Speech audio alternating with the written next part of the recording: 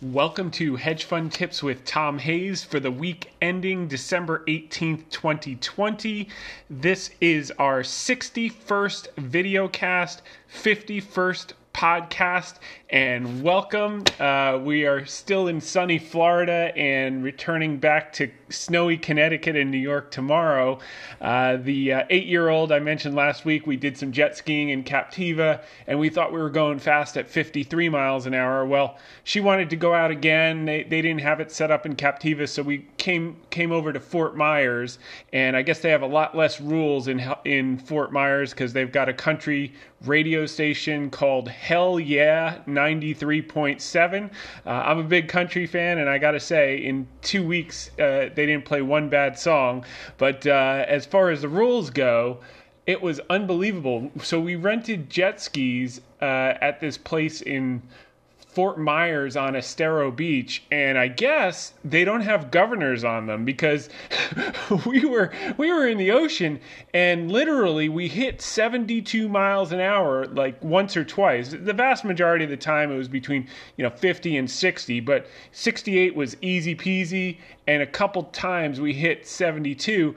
And when we got back in, the guy said, "Man, I saw you both getting air out there." And so the waters were a lot rougher than in Captiva. I think it was the day, and we hit some waves, and I guess the whole entire thing got airborne. And I'd feel her behind me, starting to slide off the jet ski. I just reach my arm back and grab her back on, and she was all good to go. So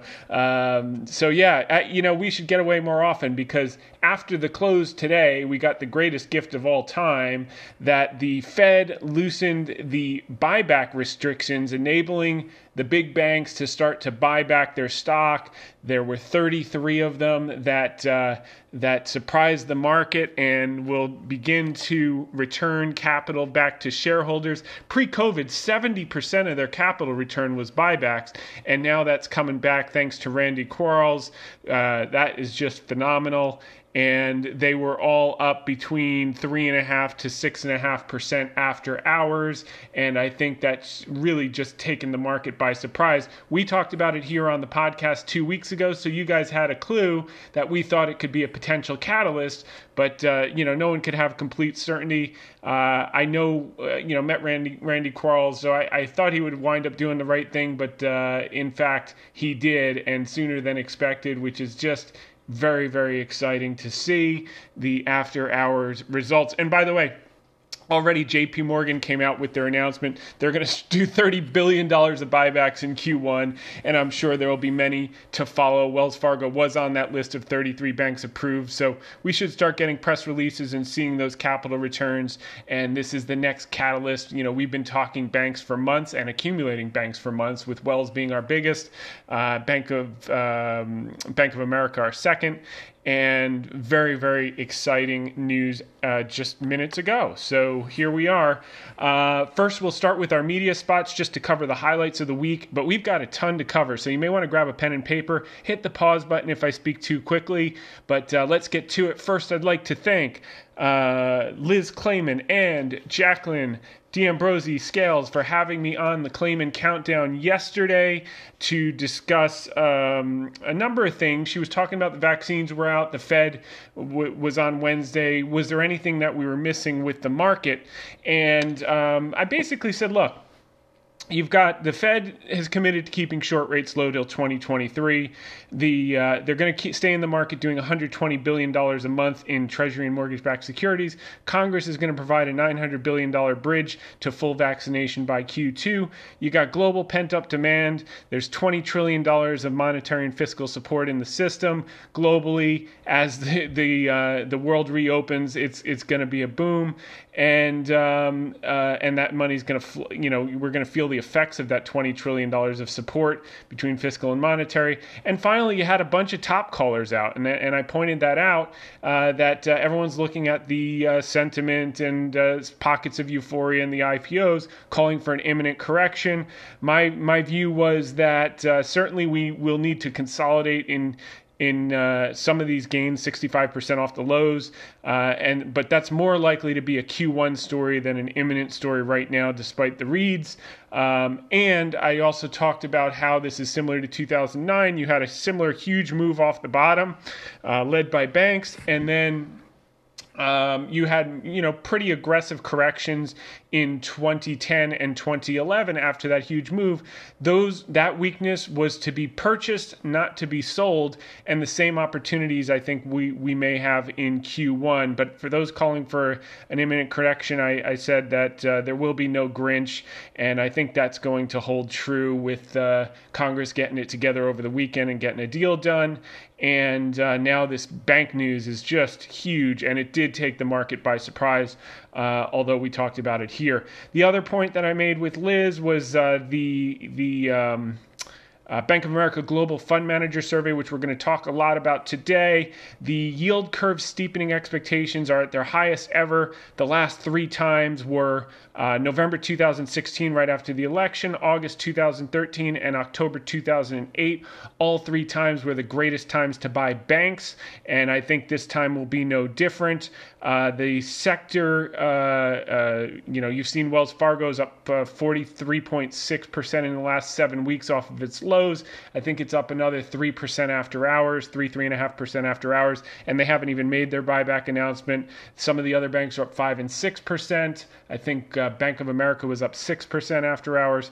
So that's going to continue. The yield curve, that'll help net interest margin. You're going to see the reserve releases, which we've talked about for many, many weeks. We were talking about it in the summer when everyone was under the bunker, and now it's starting to happen. Two was the contrarian trades that Bank of America talked about in their report, which we're going to go into pretty aggressively, are long energy and short tech. Energy's now up over 40% as a sector in the last 7 weeks. And we had a crude draw this week. And then short tech, the antitrust echoes of 20 years ago with Microsoft, we spent a lot of time on in recent weeks. I covered that with Liz. And the amount of antitrust on the state and federal level, as well as international. One of the obscure rulings that came out this week, which I was on with CGTN Global Business, which we're going to cover, was the Digital Services Act, and we'll go into that in a little bit. So there are a lot of headwinds, and that's not to say their franchises don't have enormous moats and they'll continue to grow. I think like Microsoft, it will be more subdued as they go from offense and innovation to defense and preservation, fighting 100-front wars against all these different lawsuits and actions coming against them. Okay, and then finally the third point was just sentiment is high, cash levels have come down. That's not always indicative of a top, particularly when you're coming off of such an immense dislocation like 2009, like 2011, like early 2016, and like 2020. Usually that first huge move, when you get those extreme readings coming off the lows, you're more likely to sideways consolidate. Could an 8 to 10% pullback in the Q1 be in the cards? Yes, seasonality would favor February, but for those calling for tops and corrections in the last 2 weeks, I think it's premature. So also want to do a shout out over at Fox Business to Stu Oppenheim, who cut the video for me last week because I wasn't able to do it here remotely. And this week, I want to thank Julia McGonigal. Julia McGonigal's also a big country music fan, so big shout out to Julia and Stu for cutting those videos so I could get them up. Have a listen at your convenience. You can do so by just going to hedgefundtips.com, click on Featured On. I cover a lot of information in a very short period of time, and the amount of research that goes into it, it's kind of like the Cliff's Notes for the markets. You can save yourself a ton of time by just checking in on those. Second, I'd like to thank Rochelle Akufo and Stephanie Savage for having me on CGTN America on Tuesday night. And the subject there was the IPO market, which built upon what I covered with Liz Clayman last Thursday. And I have the video up now if you want to go back and review that about the IPO market. That was about DoorDash and Airbnb. We're not going to cover a lot of that this week. But with Rochelle on Tuesday, I said, look, what you have here is an abundance of demand and a scarcity of supply. These companies are floating less than 10% of the shares, so therefore you're going to get a huge pop because there's just no supply and people are demanding it. What you had off the IPOs was, in the case of Airbnb, a price to sales hit 25 times current year sales and hit 120 times PE on their IPO pop. If you want to pay for 25 years of revenues, not earnings today, that's your choice. And there's some people that do it. It's because they feel they can sell it to the next guy at a higher price, kind of like Bitcoin, and hope for the best. And that may prove to be true, but it's rich. DoorDash 22 times it hit a peak to sales, no earnings. And Snowflake 267 times revenues and no earnings. Now, yes, are they all growing revenues at high compounded rates? Yes. Let me just tell you what it would take. I read a note on DoorDash. In order for it to grow into its post-IPO pop valuation, it would need to compound revenues at 40% per year for the next 10 years and improve its margins from negative 12% to positive 8%. So if you want to pay for all of that pricing to perfection today, be my guest. It's not my knitting, but that's what's going on in the IPO market. Now you look at an Airbnb, it has a real durable moat. I mean, 4 million hosts, 220 countries. These are all great businesses. There's no question about it. Question is, price is what you pay and value is what you get. What are you getting? If Apple's a great company, are you willing to pay $500 a share for it or $1,000 a share for it today because it's going to be bigger 20 years from now? Maybe, but I think it just starts to go into la-la land at some point. So, with these, I think they'll give you an opportunity to get in at lower prices. Maybe it's during that Q1 correction that may or may not be imminent. But certainly these are pricing in perfection. They're a function of massive liquidity globally. That's going to continue. The bankers obviously mispriced the offerings and underestimated the demand from retail and Robinhood traders. And you are seeing some companies come to their senses and delay the offering until a more normalized environment because it screws their ability to hire people. If you're offering them options at 267 times sales and their new employee, the odds of them making money on those 3 years out when they're vested declines. And, I think most recruits understand that and they take a pass. So the solution is obviously offer more shares. They should be required to offer more than 10% of the float, ease the lockup restrictions for insiders, although I like them to hold their stock. I want them to, but that would eliminate the pop problem because they'd be able to put some supply on the market. And 3 is the direct listing model like Palantir, where the market determines the price, not a handful of bankers in their 20s working until 1 a.m. on spreadsheets. So but bankers do what they always must. When the music is playing, they get up and dance. The ducks are quacking, they feed them, and that's what you're seeing in the market right now. I'll take a pass. Giving you an idea here. Each of these companies raised about $3.5 billion at about $40 billion valuation, between $30 and $40 billion valuations, Airbnb, DoorDash, and Snow.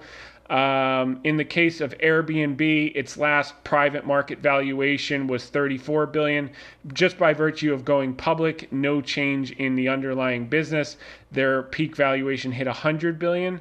That seems like a big premium for just being a liquid traded security. DoorDash's highest private market valuation was $16 billion before going public.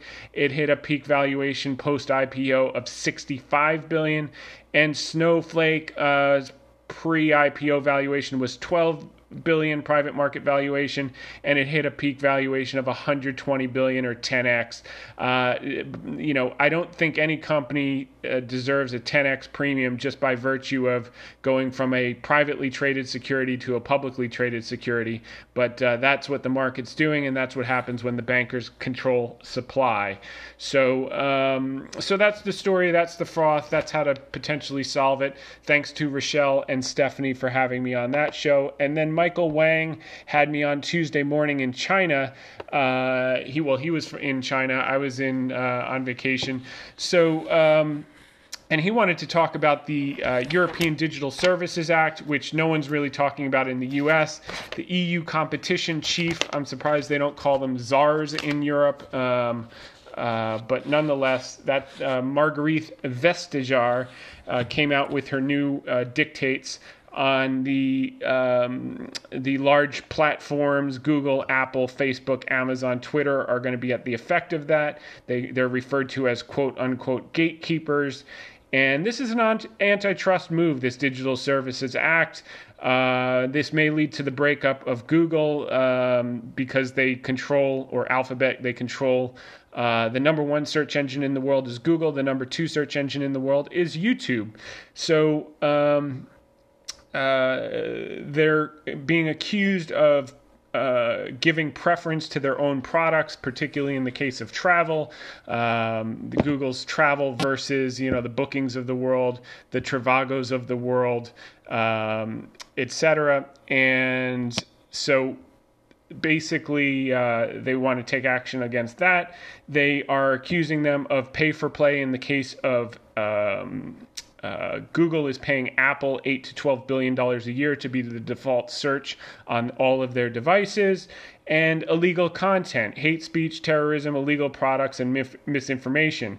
So the penalties are severe. They're going to have to moderate content and become, quote unquote, responsible for user-generated content. This is what we're dealing with Section 230 in the U.S. that the tech companies are lobbying against. They don't want to become publishers because they don't want the responsibility for the content on their platform. And Vestager in the EU is saying, too bad, you are going to be responsible. And that's a huge thing because they're going to have to report what they've taken down and why. They're going to have to potentially disclose their algorithms, which they've refused to do. That's their proprietary, highly valuable commercial trade secrets, how they decide what to serve to users, who pays for the ad, why we are targeted, potentially giving the consumer influence over what's served to them. And the fines, get this, the fines for this are between 6 to 10% of annual revenue. This is a tax scheme. This is not a regulatory scheme. It's a complete scam. And that's not to say they shouldn't be brought under scrutiny, but once you see how they're bringing them under scrutiny and how, if you want to break them up, break them up. If you want to extort 10% of their revenues every year because of your arbitrary view that some user, put up some comment that shouldn't have been there about, vaccines or something else that you don't like arbitrarily, and then you're going to just extract money from the company because they can't, police hundreds of millions of user-generated bits of data every single day, then just call it what it is. You want to extract money and you want them to pay taxes more than they have, then call it that. Don't call it what you're trying to call it, a Digital Services Act, because it has nothing to do with that. Resolution is this doesn't go into effect till 2024. So what are the big tech companies doing? They're lobbying. They've already spent $23 million in the first half of 2020. They're exerting influence through think tanks, academic positions, well-connected law firms, and consulting firms. They are going to, in the legislative process over the next few years, show how restrictions will slow economic growth and jobs. What they effectively have to do is show them that the money they extort from their companies will cost them more in lost jobs, and if they can prove that out, maybe the regulators will do the math and say this is probably a bad idea. And by the way, I'm not some big tech advocate. If you've listened to me long enough, I expect their businesses are going to slow, and I'm not aggressively long, or certainly not overweight any of these names. That's for sure. So I've got no dog in this hunt, but I'm just calling it like I see it, balls and strikes. And I think that trying to extort that kind of money is highway robbery. If you can make a case to break them up, break them up. But charging them fines, how does that even sink? It's foreign to me. Nonetheless. So the final version won't be out till 2024. Everyone's hopeful it'll be much less stringent than initially proposed, which is probably the case, and nothing to be excessively alarmed. But again, it's what happened to Microsoft. They took their eye off the ball. They missed mobile. Why? Because they were fighting the Justice Department on antitrust. The core business continued to grow, but the multiple dramatically contracted throughout that period. And I think that's what we'll probably see with the big platforms. The businesses will continue to grow because their products are great, but the multiples may not be so rich, as such a rich premium to the market, because their growth will slow as more and more of the margin goes to defense and protection and enforcement and all of these things that governments are good at doing, slowing down innovation. You can count on that in years to come. The market impact, they are fighting a two-front war, both in the U.S. and in Europe now. And that's basically what's going to happen. And the goal here, what the Europeans are trying to do, they say, well, we are going to force you to give your trade secrets to smaller European rivals so that they can compete with you. Look, just compete. Effectively, what you're doing by putting up all of these restrictions of having to moderate user-generated content is you're not helping small competitors, because if the small competitors are successful, they won't be able to afford to do the moderation and regulation that you're imposing on the big platforms. So you just create a bigger moat for the bigger companies, and I'm sure they're happy to have it. They'll take the few-year hit in order to keep everyone else out of the market, and the unintended consequences of government restriction in full force in the Digital Services Act. Congratulations on that. Moving forward, these are the antitrust cases in the U.S. I can't keep track of them anymore. They just keep coming out every day.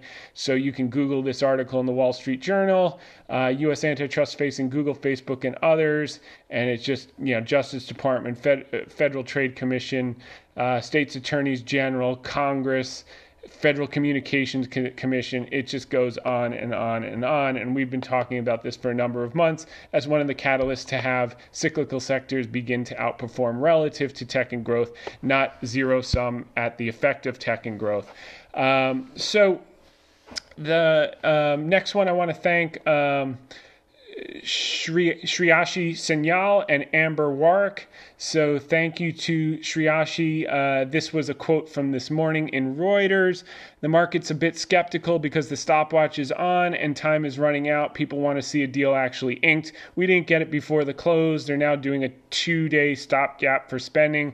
They are hopeful, McConnell says, to get the $900 billion out, I guess, by the end of the weekend, because he's not letting anyone go home until they get a deal.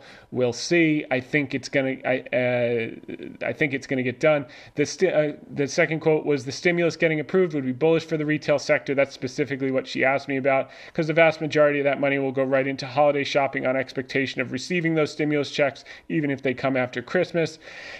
And final quote was, what we will see is that there will be no Grinch this Christmas because Santa Claus is coming to town and we will get something done.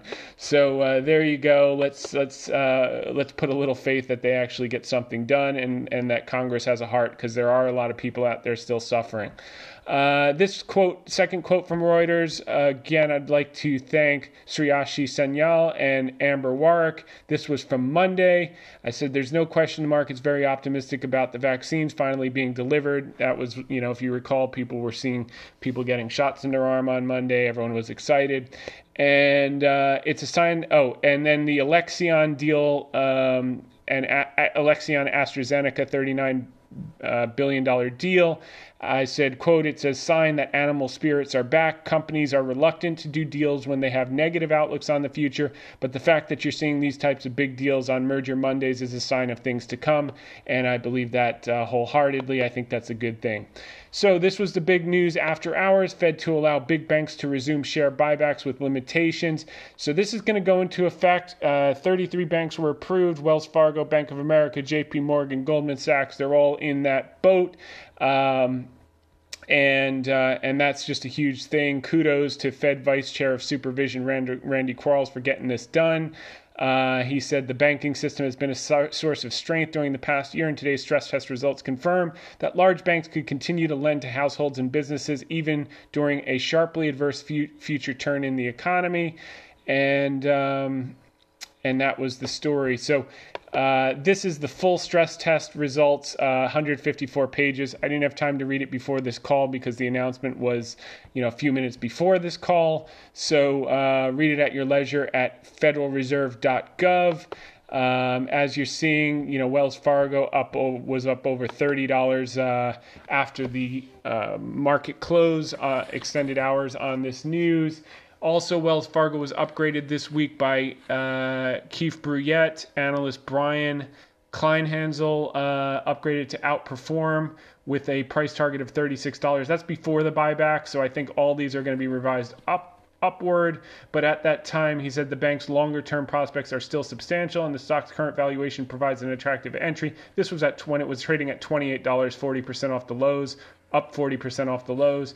The analyst believes the rewards outweigh the risks, saying Wells' ongoing transformation should be both a positive for returns and share price longer term. So this is just the beginning. Opinion follows trend. Huntington Bank shares merged with TCF Financial. This could be the latest in a recent string of regional bank tie-ups. You're going to see more of that to come. Goldman Sachs strategists say SPACs may spur $300 billion in M&A activity. That will be good for the bankers. And animal spirits are back. And then this was the Congress working on a 2-day funding extension before the shutdown. The details on the $900 billion stimulus package, they are going to have direct checks to individuals. I think it's going to be predominantly low-income people, $600 to $700 direct payments, which will really help a lot of people. $300 a week in enhanced unemployment insurance through March 2021. Renewing funding for small businesses, the PPP, that's huge. I think that's probably north of $300 billion, if I recall correctly. It's not in this article. $25 billion for emergency rental assistance and funding for COVID-19 vaccinations and schools. So that's good. Now, next thing, stock market timing expert. This is from Mark DeCambry over at Market Watch. Stock market timing expert DeMark is confident S&P surges 5% in the next 2 weeks. So he's calling for 3,900 and change. He's the only person I've seen out there calling for potential melt up other than what we put out 2 weeks ago, and the market's risen since. We'll see. And, the reason I think this is interesting with DeMark is that, number one, he has some good big clients like Soros and Stevie Cohen, and I think Paul Tudor Jones uses his stuff. But two, there weren't many people in late March, after the market was down over 30%, calling for a reversal and saying that it was overdone. There was Tom Lee, who was optimistic at the lows. There was DeMark, Tom DeMark, whose signals told him that we're getting close to exhaustion. And there was also my article in Market Watch on March 19th, which you can find at right here. Market action a century ago suggests the worst could be over for stocks, if not for the coronavirus. So what we were talking about here was that the quote was, so while the worst... Okay, So while the worst was ahead in terms of the Spanish flu in December of 1917, the worst was done for the stock market after the 33% drop. This article was written when the Dow was at 20,000. The difference now is that we have better medicine methods and experience to mitigate the outcome. The market has already discounted a lot of pain based on its current drop. It will be just as quick to discount a recovery once the initial shock subsides. This was huge. This was March 13th. So, when DeMark is calling for a melt up here into year end, and he was one of the few people with this type of article, and Tom Lee in that week of March, this was March 19th, the market bottomed on March 23rd. I definitely pay attention to his stuff and Tom Lee's stuff for sure. So another article out, Sean Langlois put out a note from the biggest stimulus plan ever known to man is coming. Strategist says, here are 2 ways to play it. And what this Credit Suisse analyst, Jonathan Golub, is saying, Sean pointed out his Bloomberg TV interview on Thursday. He's saying that what the biggest stimulus plan ever known to man is coming. And what is that plan exactly? The plan is the reopening of the global economy, which Golub says will send a bullish charge through the stock market and help boost 2 obscenely cheap sectors, in particular, healthcare and financials. These are going to be your 2 best sectors in the year ahead, he said, adding that the backdrop for investors is extremely positive. So you can see this, you can watch his interview here in Sean's article. But he said all 11 sectors trade above their 10-year averages on a relative basis. However, several sectors, including financials and healthcare, appear extremely undervalued. That's Jonathan Golub over at Credit Suisse. I couldn't agree more on the financials. On the healthcare, I think you got to be picky. I do like some of the big biotechs are looking really, really cheap, like the Gileads. And my view is unrelated to coronavirus. It's just the franchises generally, the Biogens of the world, the Gileads of the world, and a few others. And there are many other in the healthcare. Some of the insurers are starting to look cheap. But we'll talk about that probably in coming weeks. Lennar says this was its best year ever, what it expects in 2021, article in Barron's. And what I liked here is what we've been talking about for the last 5 months, quote, the confluence of millennials starting families and creating households of their own, along with the pro-housing effects of the COVID-19 pandemic, has materially strengthened demand, Lennar Executive Chairman Stuart Miller said in a press release. The surge in demand for housing, combined with the market's inability to produce sufficient homes to meet this demand, has exacerbated the already well-documented undersupply of new and existing homes for sale. It delivered 52,000 homes in 2020 and reported 56,000 plus new orders. The housing market has proven to be very strong, and we expect it will continue to be a significant driver in the recovery of the overall economy over the next several years. And that's what I've said since spring. This is going to be a secular move. It started actually pre-COVID, if you look at the housing formation data, and this is just put it on turbocharge, and it's just getting warmed up. Speaking of warming up, the next article, Wall Street is warming up to ExxonMobil stock. This is almost as hated as Wells Fargo was, if not more. And Goldman Sachs came out with an upgrade at $52 a share this week. It's trading at 10 times 2022 earnings, down from its historical valuation of 15 times. So he's saying at least $51. And oil at least $52, and oil is going to continue to go up, which we've been saying since June. Once the OPEC put in their 1.5-year cut plan, we've had consistent draws this week included, and that's why oil traded at a 9-month high. We've also said for the last 3 months, expect $3 to $4 at the tank in the next 12 to 18 months. We're going to get there. There's no question about it. Powell sees the light at the end of the tunnel, and policy staying very easy. We've covered that. He's keeping the short end pinned to zero till 2023. He's going to stay in the market, and you see that in the balance sheet, the $120 billion a month. Here you go. The balance sheet took off. You don't want to short that type of liquidity. That's why all the top callers, I think, in the short term are going to experience a bit more pain, and maybe they'll they'll have their day in Q1 if they're still around. Next, this was an article I put out on Sunday. It's from a website called investoramnesia.com. He does a lot of old stuff, and I thought this was pretty cool because it covers the yellow fever in 1798, the cholera epidemic in 1832, the scarlet fever epidemic in 1858, and the Spanish flu in 1918. And as you can see in all four of these cases, they preceded pretty substantial long-term decade runs with actually no exceptions, except the cholera one looks like it was only a 5-year run. But yellow fever, you had a monster rally for the next 15 years. It was the beginning of a secular bull. The cholera epidemic was kind of late cycle, and you had another 33 to 40, so about another 6-7 years of upward trends. The scarlet fever, you had a monster trend after that, and the Spanish flu preceded the roaring 20s. A lot of people are comparing the current 20s to the roaring 20s. It remains to be seen, but I think the 85 million millennial housing formation supports it historically if you look at the cycles over the last 100 years with the boomers. And there are more millennials, 85 million, than there were baby boomers post-World War II, and you remember what the 50s and the 60s were, was boomtown.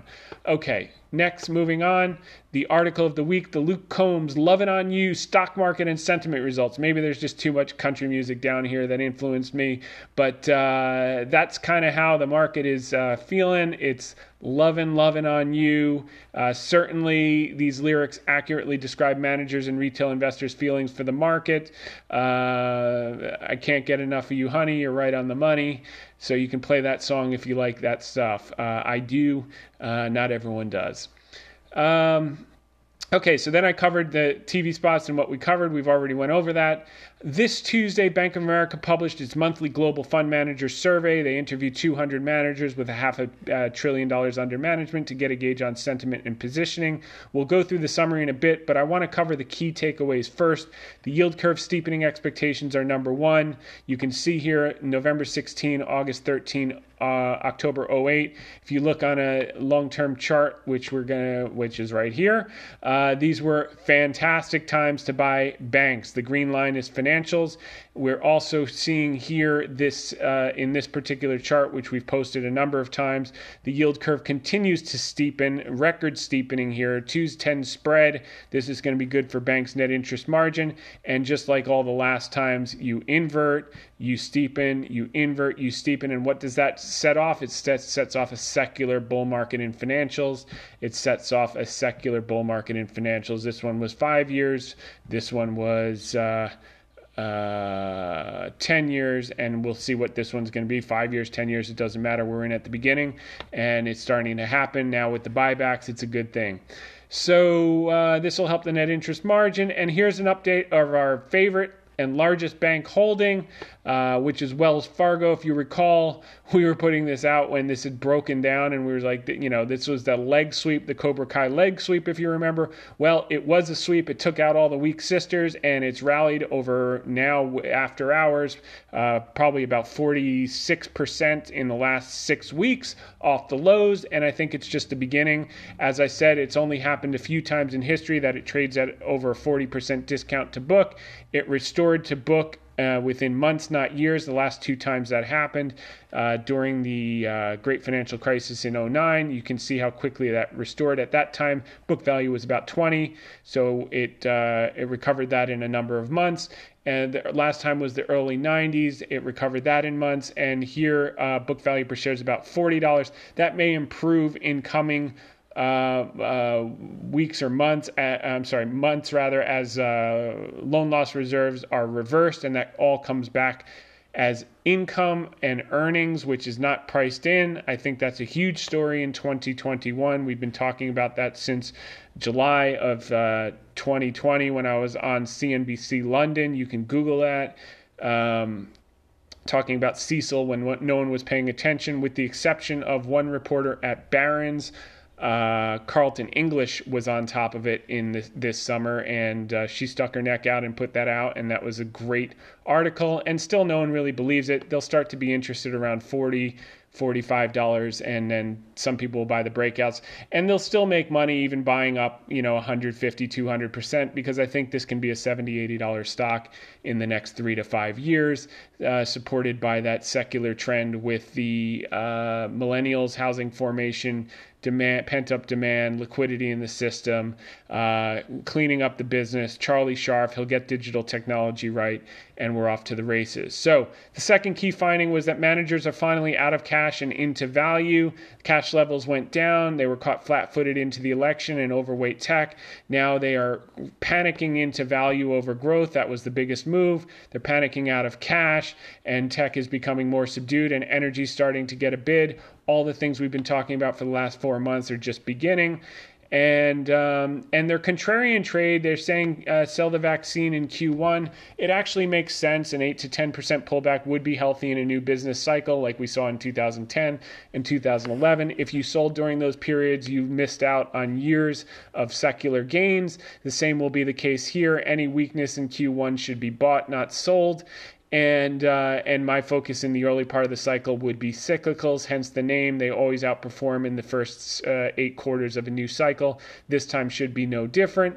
The key time when you want to be worried about the potential pullback in Q1 is if we do get the melt up into year end, which we've been talking about for a couple weeks, and now DeMark is out this week potentially talking about. I would wait till you see managers too busy chasing the market to focus on a correction. Once the correction narrative is off the table and everyone starts talking that cash is trash and Tina, there is no alternative because of bond yields, that's when you probably want to start to get a little defensive, or at least raise a little cash so you can buy cheaper, if we do in fact get that pullback. But timing it and being too cute is going to cost you. My sense is just stay the course and suck it up. If you get a pullback, just suck it up, and if you have cash, add. That's really the game, and look 3 to 5 years out. So their contrarian trade was to we just covered sell the vaccine, but also long energy and staples and short tech. I agree. I mean, I'm not going to aggressively short tech. I just think it's a relative outperformance trade. Definitely want financials, definitely want energy, and we also, as you know, love defense stocks. If you listen to last week's podcast videocast, I must have said banks, defense stocks, and energy about 17 times. I'm not going to keep pounding the same drum, but you guys know that's where we're focused. And so why I like this contrarian trade, long energy, short tech, is because this is not the way the market's positioned. It's just the opposite. In the past week, New York State set a goal to be 100% carbon neutral in their pension funds by 2040. All these endowments and pensions are doing the exact same thing at the exact wrong time. So they're going to get screwed, because what's going to happen is, how are they going to reverse that underweight positioning and explain it to their pensioners when the sector doubles in the next 3 to 5 years? I think we're certainly in a new business cycle. 2 quarters of negative growth, Q1, Q2. We had our first quarter of positive growth. New business cycle, 33% annualized GDP. Atlanta Fed is now saying Q4 is still going to be over 11% annualized GDP. That's huge.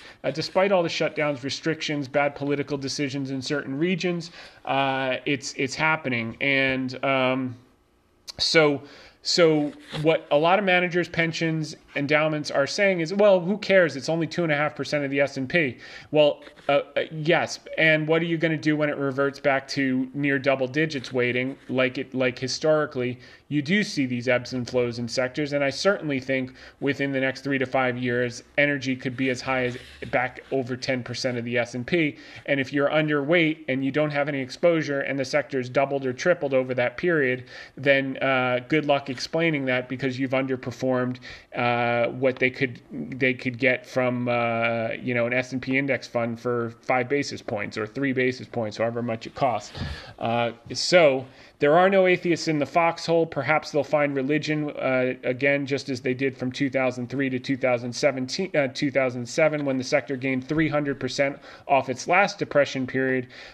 This chart we put out on the October 15th article, when everyone was down on energy, and XLE was that's the energy ETF, was at 30.52. Here's what happened during the last depression, 300%.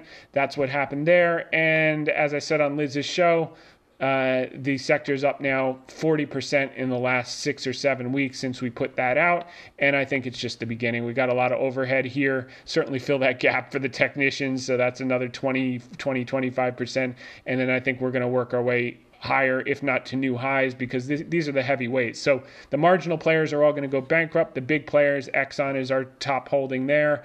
Chevron, that Conoco, all the big names are going to gain more share. And there's been no major investment for the last 5 years. There's not enough green supply to offset the demand that's coming. And the people in the developed world miss this because we have a tendency to close the door behind us after we have our prosperity.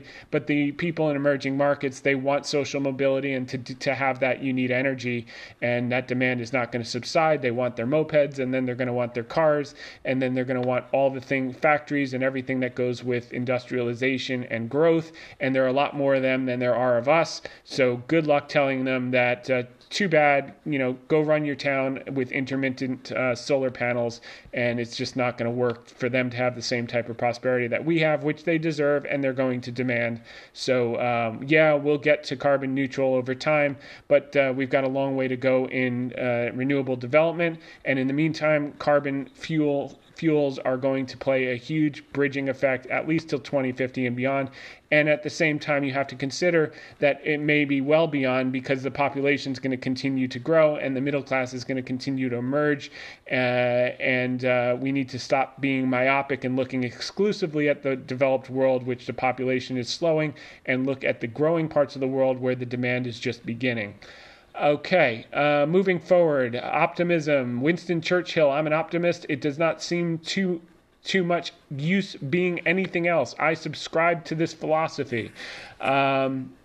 People look at the investor optimism skyrocketing lately as a negative, but if you look at this chart, when it's come off a negative basis, like in 2009, like in 2003, when it moves above this top dotted line, it's the beginning of a cycle. And I added these green lines to show you that extremes in optimism at the beginning of a cycle are normal, and there's a lot more to come when you're coming off of these real big dislocations like 2011, 2009, 2020, even 2015-16. It almost went negative. You got that first optimism and you just kept going.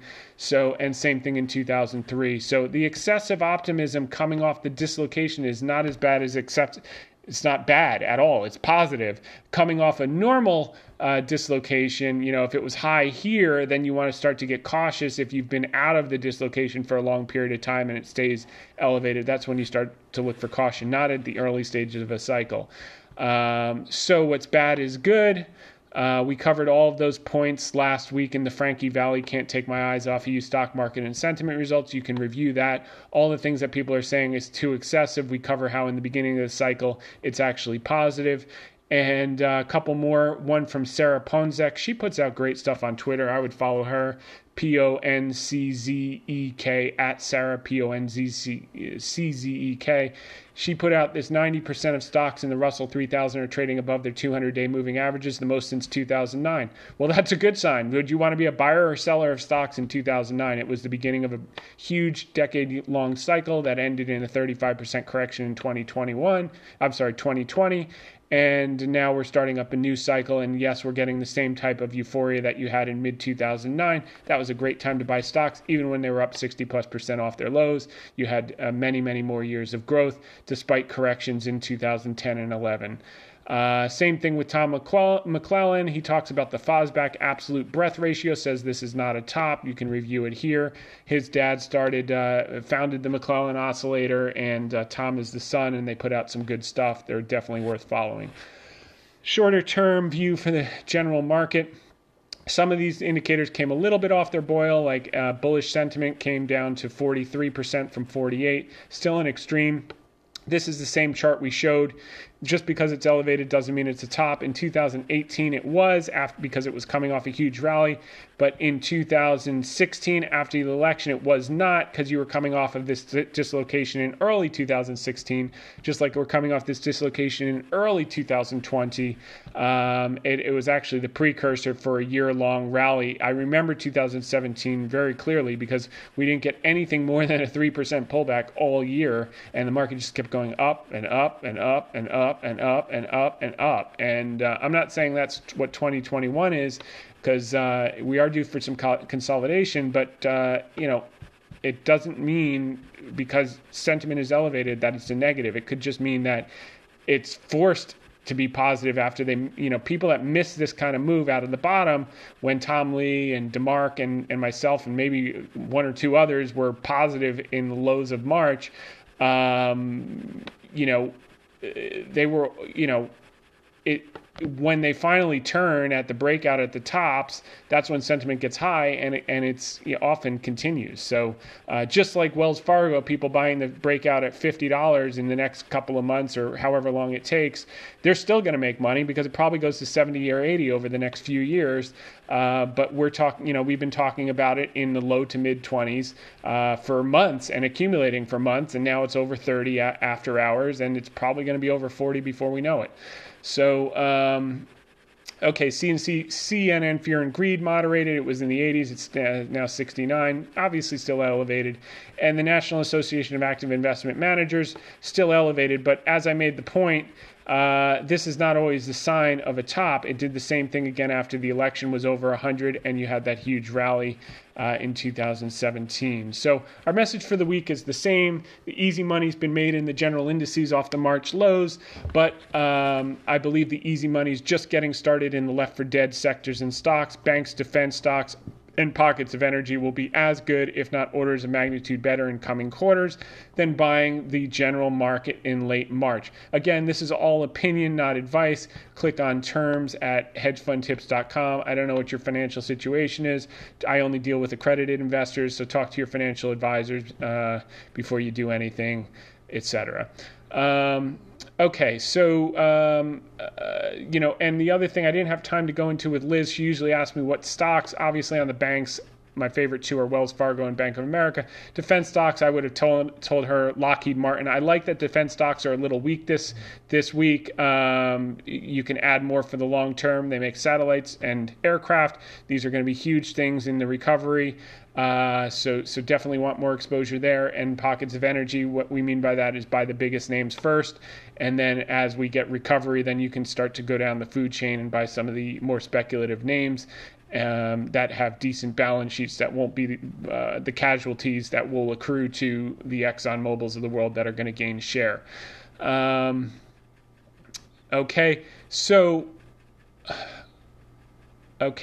many worry that institutional managers and retail investors alike are, quote, in love and loving on you stock market, as Luke Combs would say, it just may be the case that we'll get the anticipated correction when everyone has forgotten about the euphoria narrative. As we covered, while everyone's looking for now, I think the odds favor a Q1 pullback after most managers have given up on a correction and followed the chase. Only when everyone's in can they open the trap door.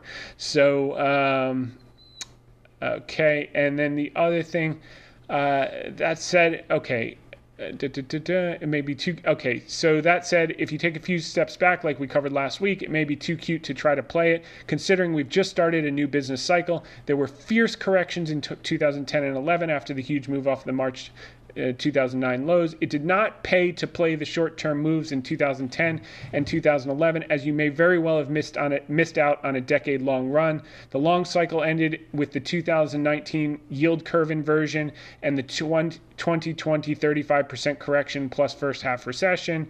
The recession ended with positive GDP growth in Q3 and began the new business cycle. We'll be using any weakness that potentially comes our way in Q1 to add more value in cyclical names to hold for the next 3 to 5 years. So that was the article of the week.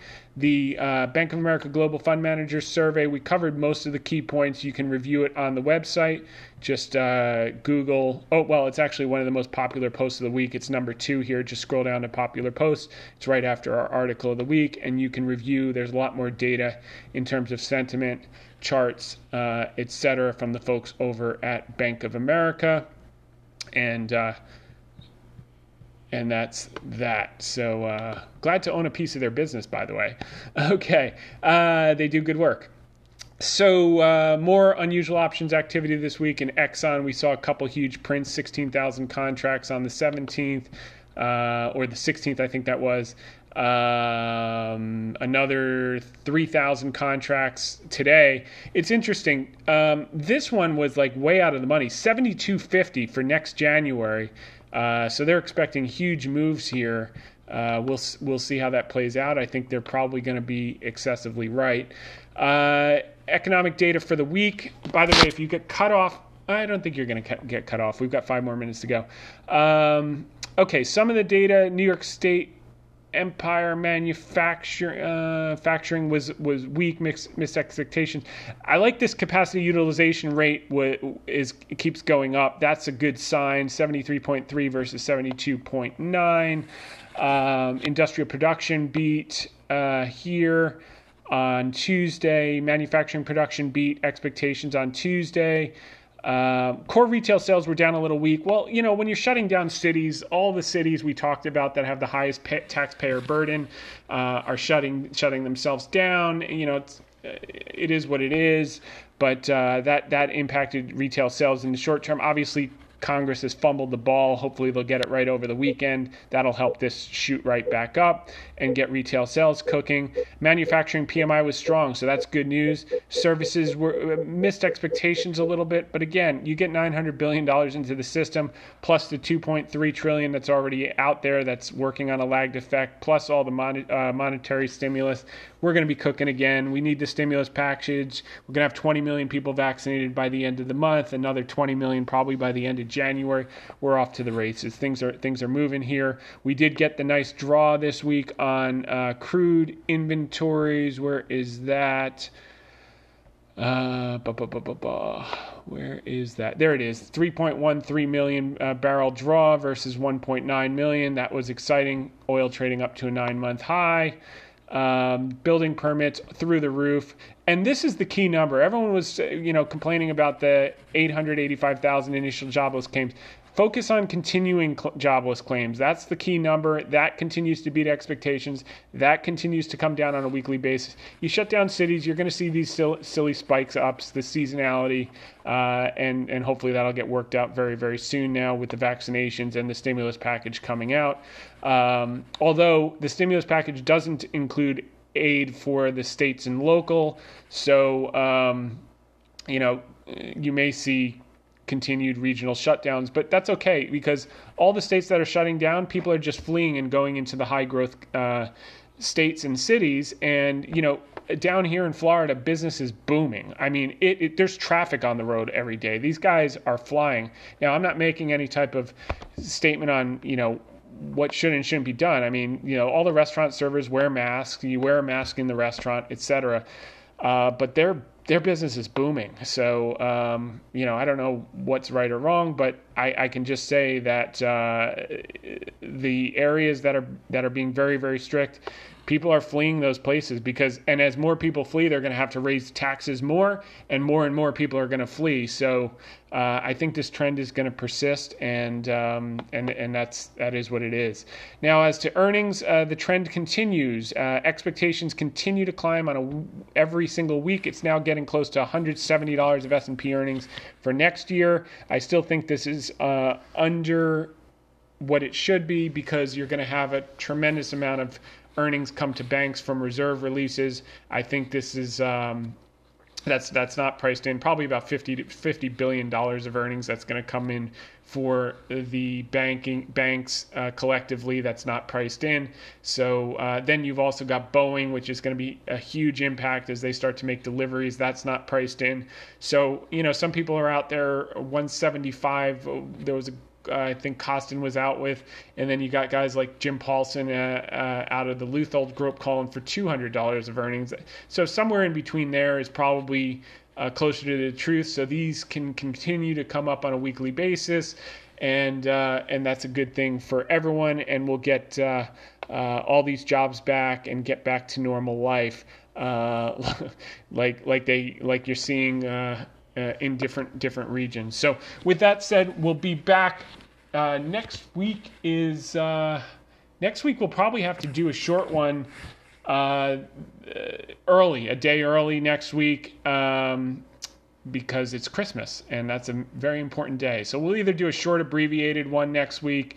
I don't think we'll skip because we'll be back up north and there's not much else to do. So we'll see you next week, probably a day early or maybe a day and a half early. In the meantime, I hope everyone's enjoying their holiday season, regardless of what holiday they celebrate, and make it a great one. Thanks for listening.